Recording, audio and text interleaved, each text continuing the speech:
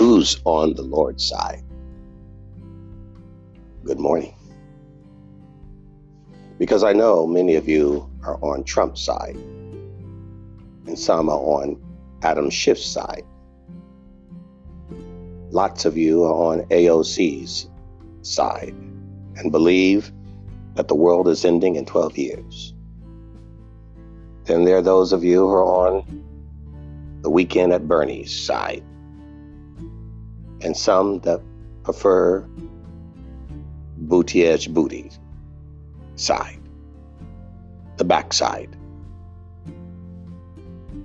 But who's on the Lord's side? Now, and I know many of you are on the dog's side. Well, there are those women we call cat women. You're more on the feline side of things. Then there's lots of you who prefer the Impossible Burger, and you're on the vegan or Vogan or Vugan side. But there are those traditional liturgical dieters who much prefer just raw meat, flesh, and fat. You're on the meat side. I know lots of you prefer the NRA. You're on the gun side of things. And there are those of you who deserve to be on the end of that gun side of things. You're on the break the law side, the illegal side, the criminal side of things, the dark side, the dark matter, the black hole. There are those of you who just identify as nothing at all. You're just on no side. You straddle a fence and refuse to wobble to the left or the right. You just sit there and it's all good, because it's not all bad, because you've anesthetized and, well, numbed your brains to just look up and laugh all day. You're on the crazy side of things, the impossible side of reasoning and common sense. And then there are those of you, well, I guess you just come from another alternate universe. Don't really know how to categorize you. And yet, the funny thing is that all of your sides are going to end up the same way. Buried in the ground. 6 feet under. From dust you come, and from dust you shall return. And every amount of that water will be evaporated by the time limits of life, not the Santa Ana winds that are blowing at 2% humidity. Oh no. Because you all are just going to die. You're going to die. And when you do, you're going to leave that vehicle that you're in, that body that you identify as a male, even though it comes out as a female, or female that comes out as a male, or a human. You identify as a horse, even though you've got 2 legs. I get it. Or an aberration. But you all are going to live eternally somewhere. AOC is right. The end is coming. You don't have to wait 12 years. Some of you are going to die today in a plane crash. Others of you are going to die in a drowning. Some is going to die at the end of a hammer, or a machete, or a knife. Or you're going to jump off a bridge or off of a building. You're just going to take yourself out. Others, your heart's going to fail and you're going to have a massive heart attack. Someone's going to have a brain aneurysm, or appendicitis, or a snake bite and not get the venom in time. Or maybe a bee is going to sting you. You're going to have an epileptic reaction, and your esophagus is going to swell. You're not going to be able to breathe, and you're going to die and suffocate yourself. Others, it might be a criminal. It might be at the end of a gun, or the end of a truck, or a rock that's going to fall, or maybe you're going to take that selfie and just kill over. You don't have to wait 12 years. That's going to happen to you today.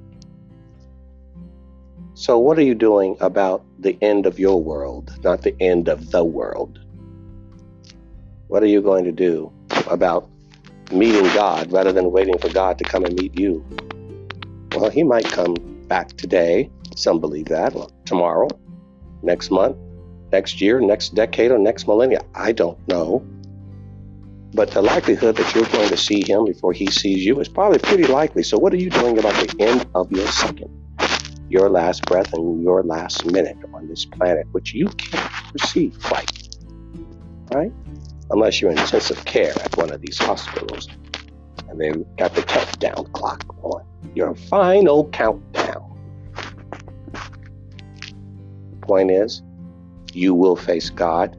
It won't be in front of a protest rally or the Supreme Court or a hearing in a closed door at the Senate Intelligence meeting. It won't be behind the Oval Office of Donald Trump or the hidden places in the Ukraine or Russia or Africa or China. It won't be in one of those cars that Elon Musk puts up into the air, or Tesla or Virgin Atlantic.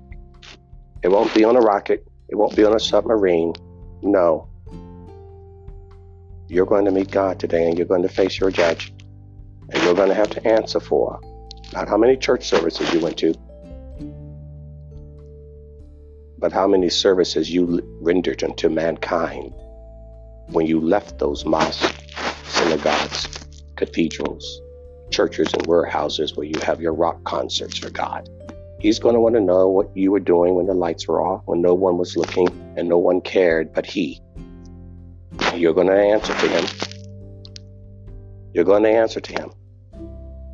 Not how many rainbow flags you waved over your house, but the rainbow covenant that he gave to Noah, the promise he gave to you, the blood of his son, Yeshua, on that cross for all men to repent of their sins.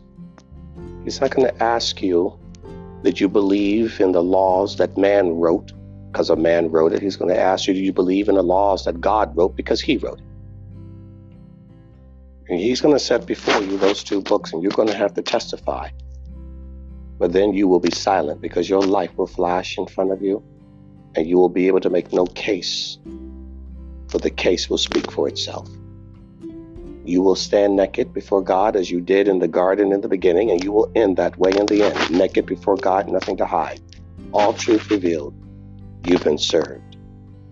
And your verdict and your judgment will be from your own lips, your own life, and your own replay. There will be no defense because the evidence will be laid out in front of you for all to see, most of all you.